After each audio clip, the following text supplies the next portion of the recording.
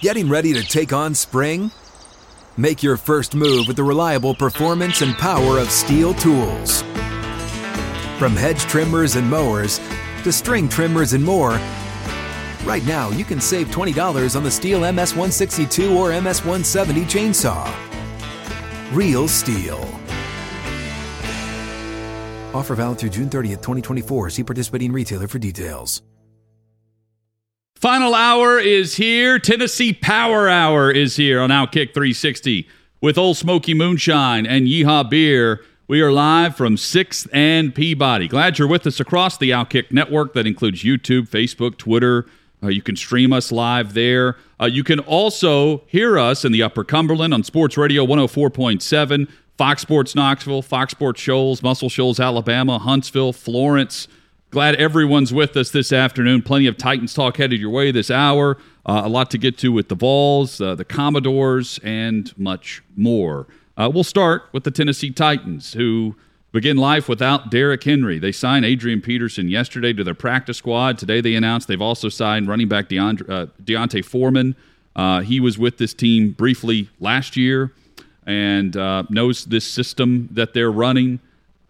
There is a roster spot, I believe, that remains open, an active roster spot. Keep in mind, you can call up 2 players from your practice squad each week that do not count against your 53-man, but will count against your 48-man game day roster. So right now they could just keep 1 less player inactive, theoretically. But maybe they're making a move later this week as they get someone in for a tryout. Don't know, but something to ponder. Diana Rossini reported earlier this morning that the surgery for Derrick Henry went well, which is great news. And no surgery has ever not gone well on the day that it's taken place. Just as a so you wouldn't have reported that? I would have reported it, but there's never been a report that a surgery didn't go well. So there's nothing else we would have heard today.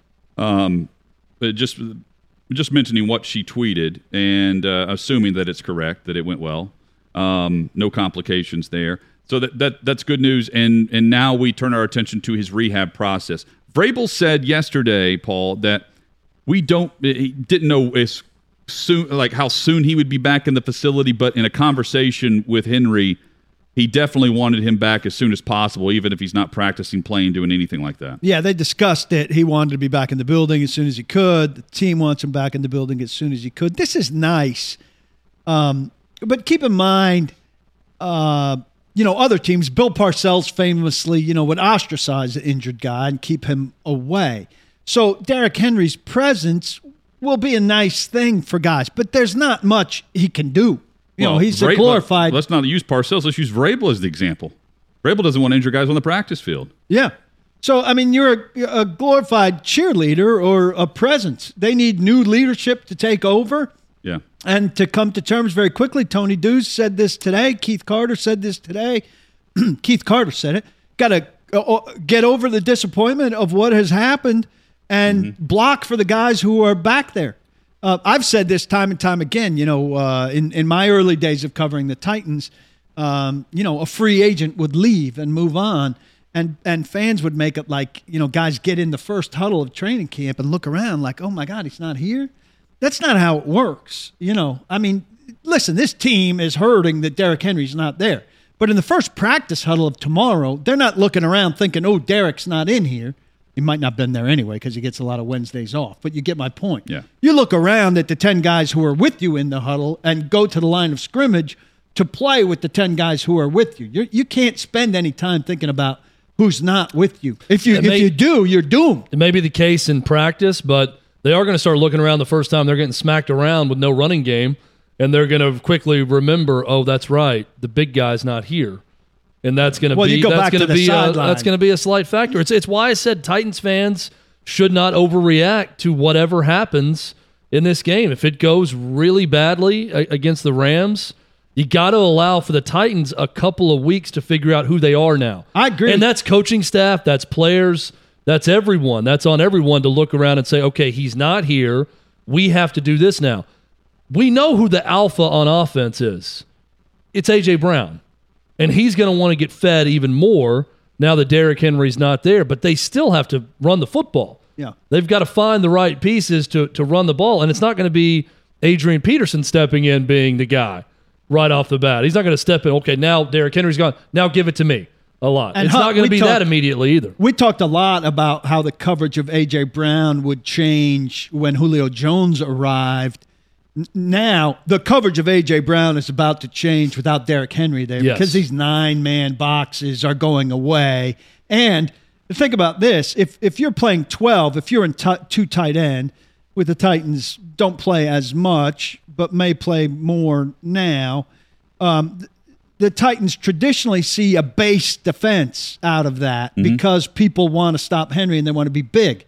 They have no reason to be big out of that anymore. They'll go smaller. There'll be more defensive backs on the field. Those defensive backs are going to be targeting A.J. Brown instead of a bigger defense targeting Derrick Henry. Changes the dynamic. I'm a little surprised. I don't know if you guys have sensed this amongst the fans who go from Derrick Henry is MVP and it's a crime that he's not being considered, which is a fair argument, to we'll be fine with Adrian Peterson and Foreman. And in J-Rob and Vrabel we trust, which I understand to a degree. Like the Titans at outside linebacker have made do at times with garbage depth, right? Last year they won the division with nobody at outside linebacker outside of Harold Landry. But this is a different deal. And we'll see. They might do okay in the long run, but this is a much, much bigger change in dynamic. It's much different and bigger and a change of dynamic because when they lose their starting corners, the entire league is not after the Titans starting corners. Correct. They can easily plug and play guys and get by with guys off the scrap heap. Especially if they can rush come with in and play it. They can bring guys off the practice squad and probably do fine with that drop-off. The drop-off from Derrick Henry to anyone else is so great. And that would be the same anywhere across the league with him and the way he runs. So, yeah, I mean, it's a completely different thing, but it's also not some impossibility. And we've seen it before with Mike Vrabel, for the Titans to get creative, find a way, and become something new without Derrick Henry. Well, they're not going to be the same Titans. They're not going to be capable of being that same team on offense, but they're still capable of good things if they adjust. They'd also have to massively fail to not reach expectations of some fans who just want to win the division. Yeah, in a lot of ways, we're talking about January. I'm sitting here I've been talking about January since last February. Yeah. My point here is, of course fans are going to be optimistic about they're going to pick up and move on because they have a 3-game division lead, and to win the division outright mathematically, all they have to do is win 4 AFC games. That's it. The Colts are screwed. They have no mathematical chance, even if the Colts went on some magical run.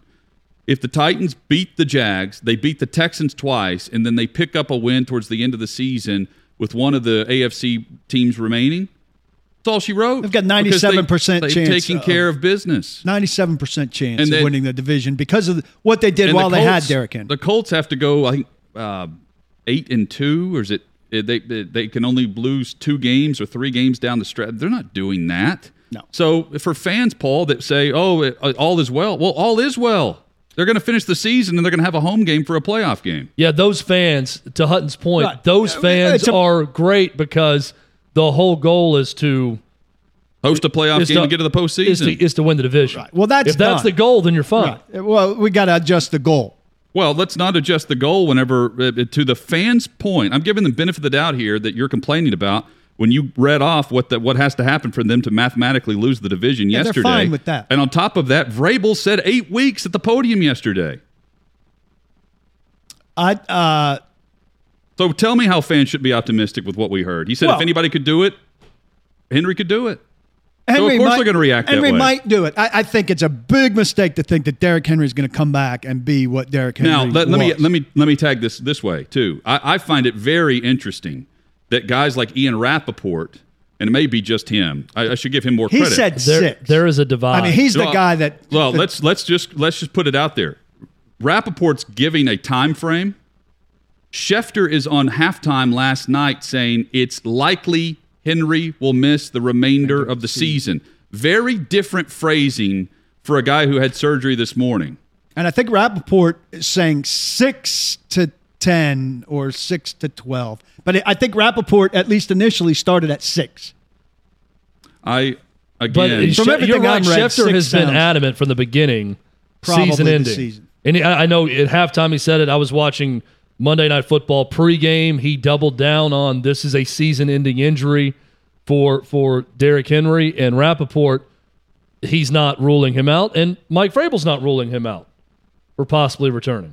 Well, they're not. The NFL.com headline was Titans hopeful that Henry will return this season, and then within seconds you see the Titans.com headline that says timeline undetermined on Henry. It's just all these. No one knows. But I think it's interesting that the top two foremost newsbreakers right now, with Adam Schefter and Ian Rappaport, are saying very different things in terms of a timeline. One is giving hope. The other one is saying, hey, don't have much because it's highly unlikely he's going to play again this season. So then my mind immediately goes to who are their sources? Which source is telling Schefter there's no way he can come back? Which source is telling Ian Rappaport from inside the Titans building, oh, no. This guy can come back. Well, one weeks. of them's the agent, and the agent, I think, is going to be optimistic, right? He doesn't want to dismiss his client's I disagree. I think inside the building is optimistic because they want that dude back in the playoffs. The agent is protecting his client. Yeah. The agent is saying... The idea of him returning his energy. The agent, Paul, is saying you're getting paid either way. Get completely healthy, come back next year. Let's get some more money down the road. Also, we'll surprise people if you're back. I would absolutely believe that it would be a Vrabel, J-Rob type connection telling Ian Rappaport he could possibly come back. Keep hope alive. Because if we're just looking at it selfishly here, what's the benefit to Derrick Henry rushing back? The benefit's to the Titans. And he is a team guy. I'm not saying he's not. But, we got in it. We're in the Tennessee Power Hour, so we can mention the Tennessee Vols. I talked about yesterday with Harrison Bailey. Well, you're a team guy, but you're doing what's right for you because you don't want to practice anymore or play games, so you're out, you know it, you leave. Well, that's his right to make that move. If we're looking at it the same scale of what's the right thing to do, come back at 60, 70%, possibly not be completely ready to go, but give your team the threat, give your team the play action ability, if you're Derrick Henry, versus an agent and his team around him saying, get completely healthy for 2022. Let's come back 100% in 2022. Let's make sure that happens. Well, I passed you along, Hut. Javon Kearse suffered this. When he first suffered it, Jeff Fisher said 6 weeks. I can't remember. It was longer than 6 weeks. And he came back, finished very poorly, and immediately had surgery after that season ended, a secondary surgery, more serious, that needed a new hardware and a bone graft that turned it into an off season of recovery. So he ended up missing 12 games, you said, in this text to me. Had just 11 tackles, 2 sacks, 4 quarterback pressures. Was back for how many once he games? Returned, final 4. So Fisher said 6 weeks. He missed 12 games. So there was a coach setting a timetable, being optimistic, missed double the time. And this is a guy that's not as foot reliant. I don't want to say that. I mean, you're pushing off the foot, but it's not the same level of pounding on every play, right? Would you? Oh, yeah. It's a different deal for I think running it would back be versus a pass rush. Just like Mike Vrabel said, if anybody can do it, it's him. And others have said that. I would be very hesitant to make hard and fast rules about Derrick Henry's body and its ability to heal. Yeah, I think one way or the other, not just based on weight and position, everything else.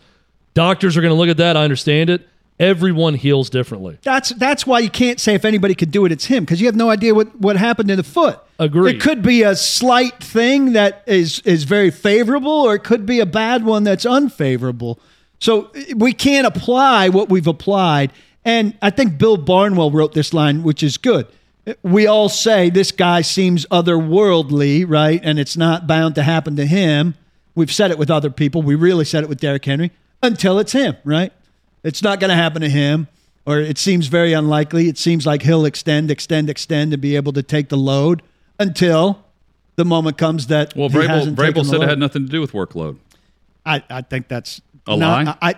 I don't think it's true. I mean, if you read about how Jones fractures come about, it's a stress fracture by very definition comes from Stress. But I think Vrabel's response to that yesterday was definitive in that, hey, don't jump to conclusions. I'm not sure why you're doing that. You asked the question, and that was his answer to you. He's dismissing. That's where the Titans aren't characterizing what the injury is. They never admit it's a Jones fracture, a stress fracture, whatever. They've let everybody else do the reporting on that. All they admitted yesterday is the surgery is happening. Right. And it just happens to line up with the same return time as a Jones fracture. As everybody else's. A Jones fracture is that everybody's reporting. Correct. Coming up, life without Henry means what for A.J. Brown and Ryan Tannehill? So there's the discussion about, okay, they need a couple of weeks to figure things out and how they move forward and what they can do. I'm going to tell you what they can't do and what they've been doing and the trends that are pointing in the opposite direction, even when Derrick Henry's on the field. That's next on Outkick 360.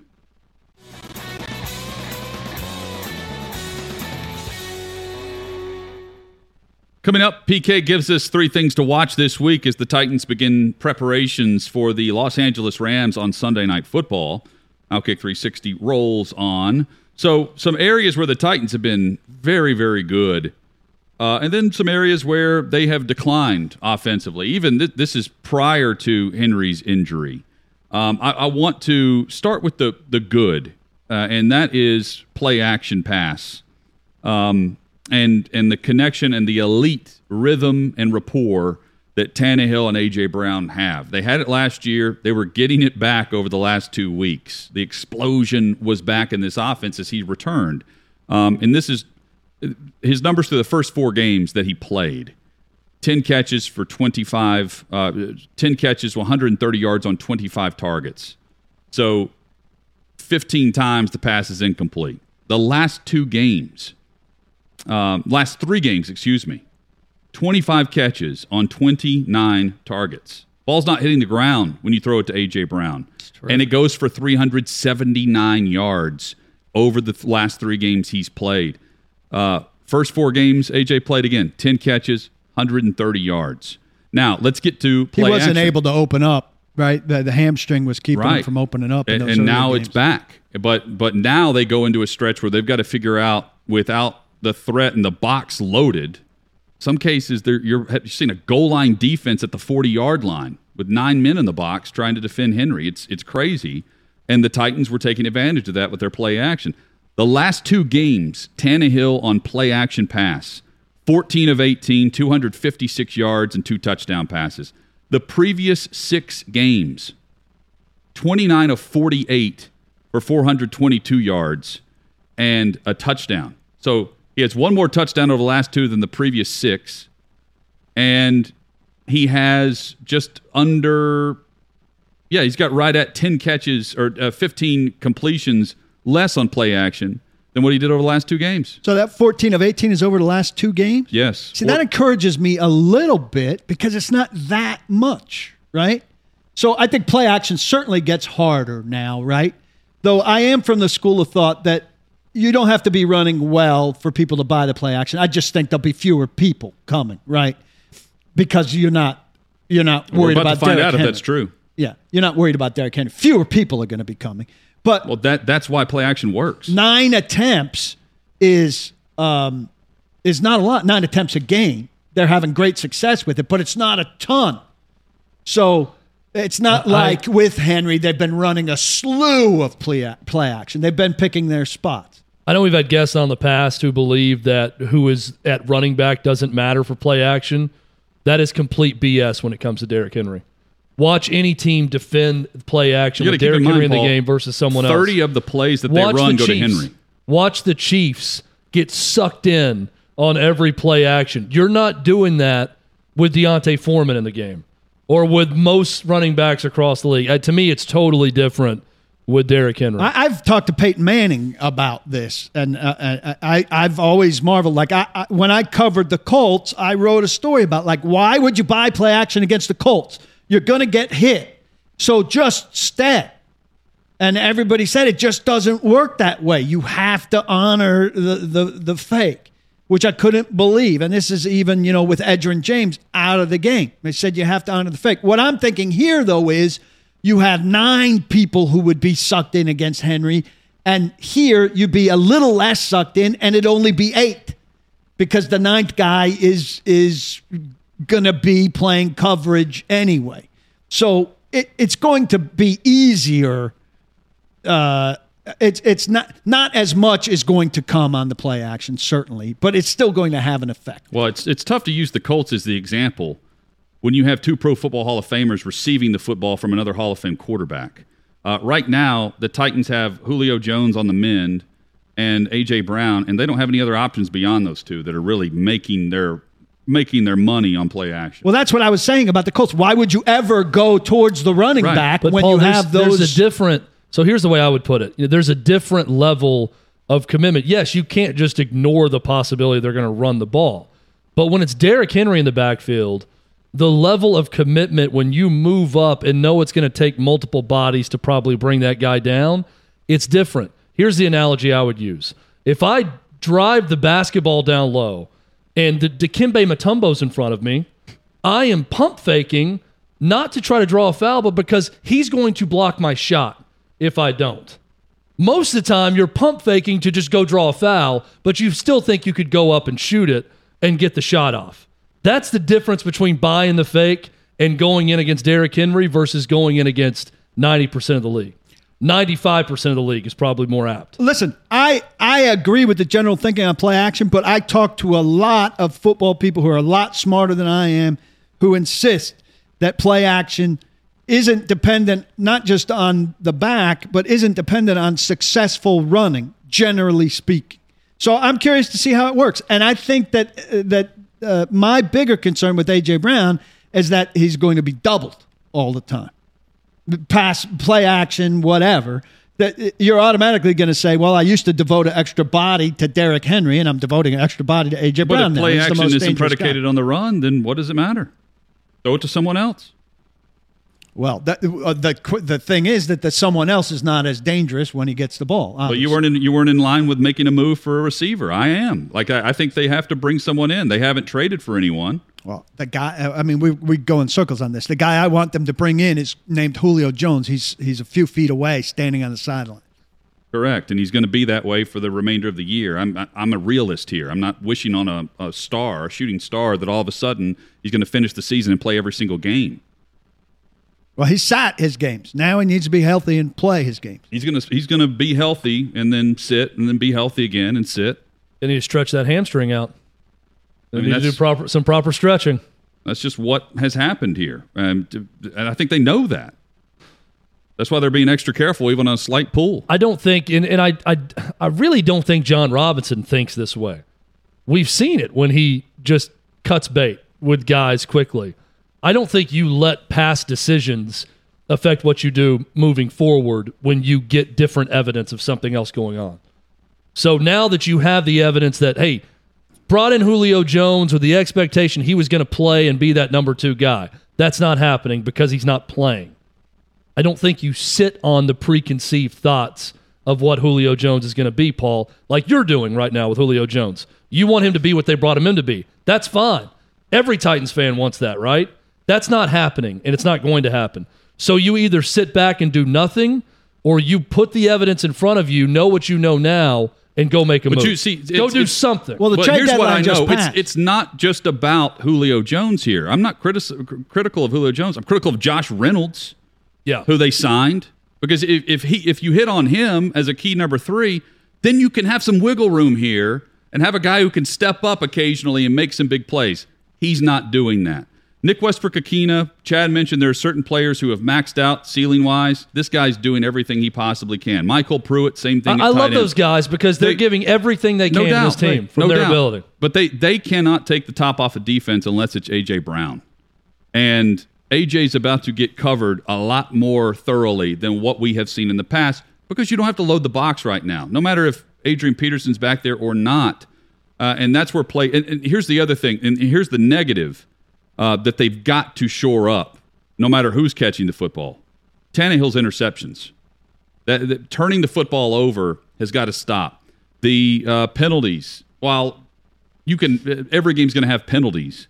They have to do away with those mental errors that are unforced. And the reason for that is you don't have a back on 2nd and 15 that's going to get you 11 yards and set you up in 3rd and manageable. Henry could do that. He had that explosion play. Not every time. But again, there's just a different way to distribute the football now than what we saw in the past, where on 2nd and long, you could still turn around and hand me the football. When you're down 14 points in this offense now, can you stick with the run? Because that's what the Titans did with Derrick Henry. If you can't, you're screwed. I also would have liked to seen them. We had this conversation the other day. I would have gone tight end ahead of wide receiver to diversify things a little bit. And then on the off chance that Julio Jones is healthy, you could have had those 2 wide receivers plus a functional tight end who would have elevated it from Michael Pruitt. Let Michael Pruitt be the 2. Get yourself a legitimate number 1 tight end, a position that they've practically ignored. Lucked into Pruitt. The other 2 are non-entities. Not every interception's on the quarterback. Sometimes it could be receiver, offensive line, sure, all that. But numbers point to certain things. And the last couple of years, Tannehill has been very good, where you can say, well, the interceptions aren't always on the quarterback. Tannehill very, very rarely threw a bad pick. We've seen some bad throws from him over the course of this season. And he has 7 interceptions right now. He had 7 all of last year. He had 6 in 2019. And that's a bad trend. Among quarterbacks that threw at least 700 passes from 2019 and 2020, not counting this year, Tannehill was top 5 quarterback in interception rate. He was great. Great. He's up there with Aaron Rodgers and Drew Brees and pulling the numbers with Patrick Mahomes. There's a big reason why Patrick Mahomes doesn't look all that great. He's throwing picks this year. Gardner Minshew was in the top 5. He protected the football for Jacksonville. And the same rate applies for Ryan Tannehill. And that's got to – Tannehill needs to – everyone's pointing to Tannehill can now grab that brass ring and be that guy. He's been that guy.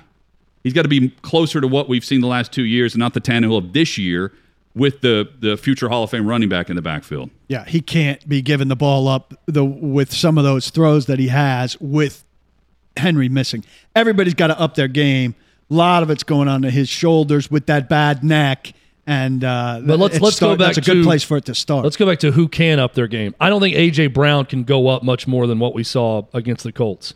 Julio Jones, obviously, he's a future Hall of Famer. He's got a different level, and that starts with him getting healthy. Showing up. The Nick Westbrook-Akinas, the Michael Pruitts, they're not going up. I'm putting Anthony Ferkser in that group, too. Ferkser can go up.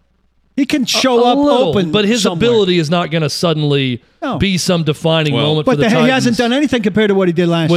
Without them. He had a big 10-catch game for 140 yards or whatever last year against Houston. This year he had a big 1-catch game. Can he do more? Yes. But Ryan Tannehill's the guy that we know can be a lot better, right? I mean, if you're just looking for the easy, hey, now the Titans can adjust and do something, it's Tannehill being better. But I don't want to get the argument twisted here. It's also on the O-line too. Like the sacks that have been allowed, some of the pressure here, everything's just got to take a real big step forward where you can't have liabilities across the front and then that affect your quarterback and then that in turn affect what you're doing in the pass game. Because again, I think there's this broad brushstroke of, well, they can still stick with the run and they can keep it, no matter the score. I've hammered this home. No matter the score, with Derrick Henry in the backfield, you can still run the football. That is huge for an offense based on running the football. Not happening anymore. That's my point. Run-pass ratio is going to change. And with the run-pass ratio changing, the run blocking of the offensive line, like you're saying, is going to go up. Yes. They've always been able to rely on they're going to run and the offensive line can run block. Well, they're going to have to pass block more. That's an area, Chad, like you're saying, where guys can get better. Dylan Radins getting Ryan Tannehill crushed on the second-to-last snap of the game in regulation. You can't have that. I mean, they got to be better. Otherwise, we're going to be saying that Logan Woodside needs to be better. That's one where, Paul, I know you were talking about Julio Jones earlier. I mean, the line has got to be better. They were drafted in positions to be better. Some of them are paid to be better than they are right now. And they all have the ability to be better. Yeah. We've been hard on Dylan Radins and on John Robinson for that pick. Dylan Radins can be better than what we saw on Sunday. He has to be.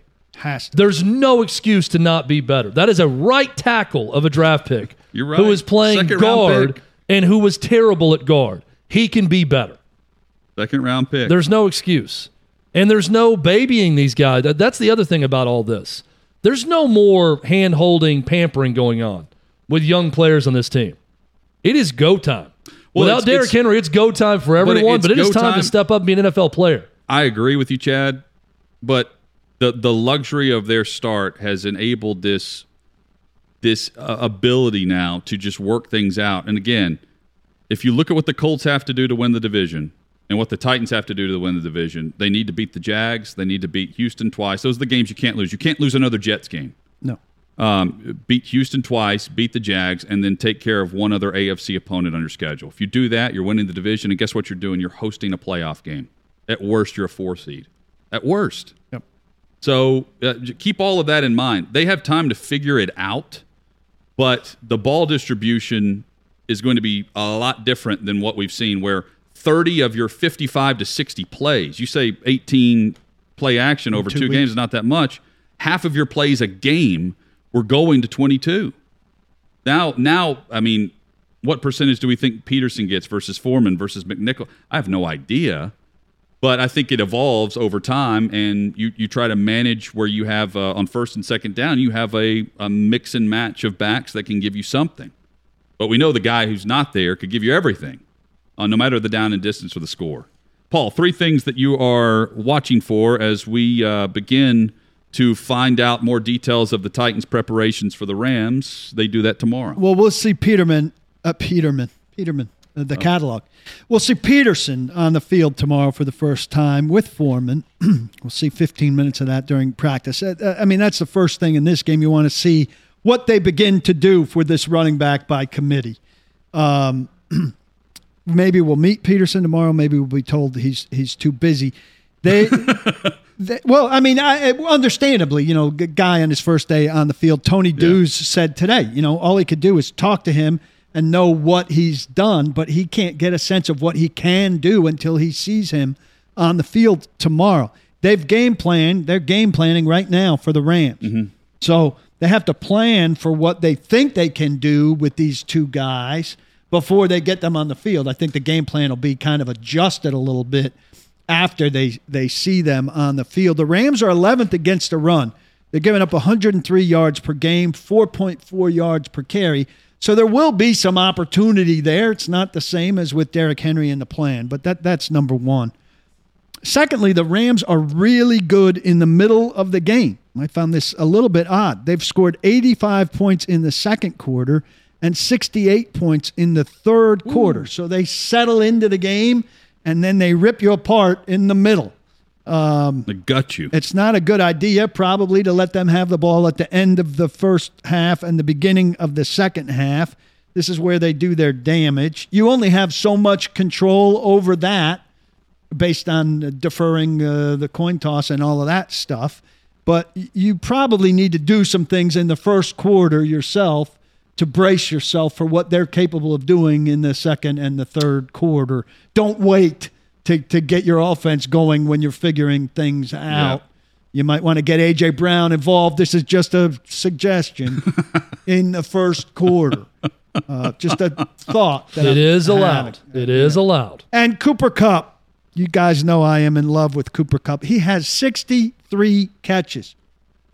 25 more than Robert Woods, their number 2 guy. He is the singular focus of the passing offense. He accounts for 1/3 of their catches, 37% of their passing yards, 45% of their receiving touchdowns. Singular coverage of this guy would be nice. It's hard to expect it, but Christian Fulton could be back this week, and boy, do they need him. I would travel Christian Fulton with this guy with help all day long. If you don't slow down Cooper Kupp, I don't think you have a chance of holding down the Rams. Oh, think about the Rams. They're preparing for the Titans today. The Titans are preparing for Cooper Kupp and other Robert Woods. I mean, there are a number of receivers. And the Rams say, oh, A.J. Brown's playing. Jalen Ramsey, go cover him. Yeah. And it's done. It's that simple. Next. Right. So, I mean, for we need to double A.J. Brown. You have a top-tier corner in the league that shuts down probably the best guy in the league. Top running backs or top wide receivers on the regular. Like it's very intriguing, the difference in the mentality of how you go about stopping the Rams. Stafford, 10 touchdown passes over the last 3 games. That's a lot. They let it fly. They're really good. I'm really excited to see this stadium and report back to you guys because I'm expecting, every once in a while, and you've experienced this, you go to a city with a new building and it's the new standard, unlike anything you've ever seen. I will be showing up early, doing a full tour, sending a lot of pictures. But this place is unlike anything we've seen, right? I remember going to Dallas. It was the first game there, preseason game, where the Trapasso or whatever his name was hit the scoreboard with the punt in the preseason AJ Trapasso. game. So I don't know what will happen on the Titans' first adventure to SoFi, but it would be very cool to see this building. Is that the same preseason where Fisher ran that? It was the Hall of Fame game. They had 5 preseason games, and he ran the reverse. I don't know if that was the same game or not. Well, with Trapasso, it was with Trapasso. Well, he was only here they for had the old Oilers uniforms for the Hall of Fame game. Yeah. 2008, I believe. Might have been 2007. I can't remember. Final thing: Deshaun Jackson, Ram, released. They play the Rams this week. I would claim him in a heartbeat. I will take. I'm with you, receiver there. He's different than anything they have. I would expect you at least call and try to acquire him via trade. He was allowed to seek a trade. $1.5 million is remaining on his deal. He had like a roster bonus coming up per game that he played that was pretty hefty. It was all backloaded, it looked like. Titans are up against the cap. I don't know their exact number. I just want to throw this out there, though. So the idea of a waiver claim, you claim the player, you claim the contract. And with that in mind, what the Titans would have to do structurally, if anybody can do it, Vin Marino can do it. But, Paul, for the fans who don't know the rules of this, you claim the contract. It's not like you just cut a player and you're off the hook for a salary to make room for another, because some of this money counts against your cap at this point. And this changes today. If you cut him. Right after the trade deadline, then everybody who's cut is subject to waiver claim. Right. As opposed to before, where a vested veteran is automatically a free agent. So it's not just as simple as add one, cut another, save the money, and make it work. There's a lot of complicated factors to it. But here's hoping that the Titans can put a claim in, if possible, and make it right. That's a type of weapon. That's a type of weapon I'm talking about.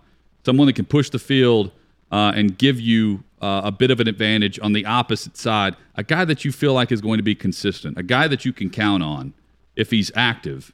It's going to be a producer for you no matter where you are on the field. That's the type of player I'm talking about adding. That guy's got juice. And if anybody's going to play well against the Rams this week, you would hope it would be Josh Reynolds. But I don't know if he can play special teams. Will he be active? Maybe That's he's inactive for special teams. Coming up, Chad's thoughts on the Tennessee Volunteers getting healthier, and we assess a little bit of news with Vandy and their willingness to name their stadium. That's next on Outkick 360. Vols preparing for the Wildcats.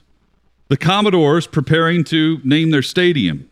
I don't know if it'll actually go to the highest bidder. It'll take a while. I don't know if it'll actually go to the highest bidder, but we'll see. Outkick 360 rolls on. Let's start with Vandy. So Vandy's open to naming their stadium, selling the naming rights to their stadium. The question is, who wants to attach their name to that stadium? That's what I would be thinking if I own a business. It is attaching your name to Vanderbilt University and attaching your name to Vanderbilt Stadium. To that place. Two very different things. I think the understanding would be that they're doing something to the stadium to go along with paying for the naming rights to the stadium. Get in front of that. I saw one suggestion to stick with the nautical theme of the Commodores, to go with Captain D's Stadium. Would make a lot of sense. Vandy, it's rare that you see just the announcement that Extra Crispies. It's a for sale sign. Yeah, we're open for business, right? Like they actually released. They put one on the stadium. They should put it on the back. They released the naming rights for sale. They released the this is what we're doing. We're going to sell the naming rights to the stadium. Kentucky's done it with Kroger Field, and I know a lot of other your more traditional football programs have had fun with that. Papa John Stadium with Louisville. Is it still that? I doubt Is it. that? I don't know. Maybe now that Shaq's involved with Papa John's, maybe it's okay again. I don't know. But yeah, it's going to be interesting to follow. And I think it's, more than anything, shows what – I got to be careful how I say this. Shows what Vanderbilt people hope is another sign of a new era of Vanderbilt athletics, both revenue generation and spending. And more importantly, spending. But how lucrative can it be? To make money. How lucrative can it be? Well, for next year, right? I mean, that's what we're talking about. You are mentioned anytime you are on TV. It's mentioned. You get some sort of. There's some value. I think whatever the plan is for the stadium, Candace Story-Lee would then present that to these clients and say, here's where your name's going to be. Here's how we'll utilize video board, different things they're going to do to implement your brand with Vanderbilt. All right, Stadium. but if I'm having that conversation, I'm saying, Candace, I've been listening to conversations about this stadium for years. Again, it's so bad. That stadium is so bad right now. I don't know why anyone would want to associate their brand with the current stadium. Yeah. I can understand associating with Vanderbilt athletics. The price is would not do it with that stadium. So it's got to be a promise of, hey, here are the plans. With There's no shovel in the ground yet, but here's what we're going to do. Yes. I think that's got to be part of the deal. You would hope. The Vols preparing for Kentucky, and I know Alex Golesh was asked in some media availability about what he thinks of teams faking injuries to halt the pace of play. And he said, "Look, I'm paraphrasing. He said, look, you control what you control. If I'm my guys on the field, and he's up in the booth, he goes, if I'm down there, I'm thinking, these guys are mentally weak. They can't keep up with us." Well, it's fun. It's amazing that you kind of see what you get from coordinators that speak to the media when, Jeremy Pruitt wouldn't allow assistant coaches to speak most weeks. But every week, every assistant coach for Tennessee, or at least the two coordinators, speak much like you would hear in the NFL. Alex Golesh, first off, health. Said we are close to a full stable of players now in offense. With Hendon Hooker getting healthier, Jabari Small, Tyon Evans getting healthier, and the offensive line back. Said this is the best chance we've had in a while to really run the football in this backstretch of the season, in this final month. That's encouraging for Tennessee. They're going to need to do it against Kentucky. Biggest thing, though, for me with this matchup with Kentucky, we'll get into my big three things for this game later in the week. Tim Banks in that defense. Kentucky's 12th in the SEC right now in offense. All the promise they showed with a passing game, a sophisticated passing game, early this season, once they started facing SEC competition, went away. I thought it was refreshing to hear Tim Banks. He was asked today, did you expect to lead the nation in tackles for loss with your defensive philosophy at this point in the season? Because Tennessee leads the nation in tackles for loss. And he said, no, there's no way I could have known that. It's the players doing it. My defense is one thing, but it's really the players that have exceeded expectations when it comes to that. That was a chance for him to kind of gloat a little bit and talk about his defensive scheme and what they're going to do. I thought that was refreshing that he said that. Key for Tennessee, though, the number one key, 2 weeks to get ready for a Kentucky team that did not look good at all on Saturday night in Starkville. Let the sleeping dog lie in this game. Do not give them a reason to get overly confident on offense. On the flip side, Tennessee's tempo has affected everyone to varying extents. It's affected everyone who's seen it for the first time, though. You got to keep that up. To keep that up, successful run plays on first down. That's been the key to this offense. When they get 7 or more yards on first down, that's when the tempo starts to affect you, because that's when they're picking up quick first downs and snapping the ball quickly. When they get it moving down the field, they're set up over the football so much quicker than the defense is ready. That's going to be another key. Coming up on Wednesday, JP Arancibia will be in studio with us. We'll be recapping Game 6. Could it be a Braves World Series victory? Ike Taylor, former defensive back for the Steelers, on the show. Plus, Vrabel and Tannehill talk. Adrian Peterson on the practice field. A lot to discuss. We hope you'll join us for Outkick 360 starting at 2 o'clock Central. Go Braves. In the meantime, don't block the box. Do lock the locks.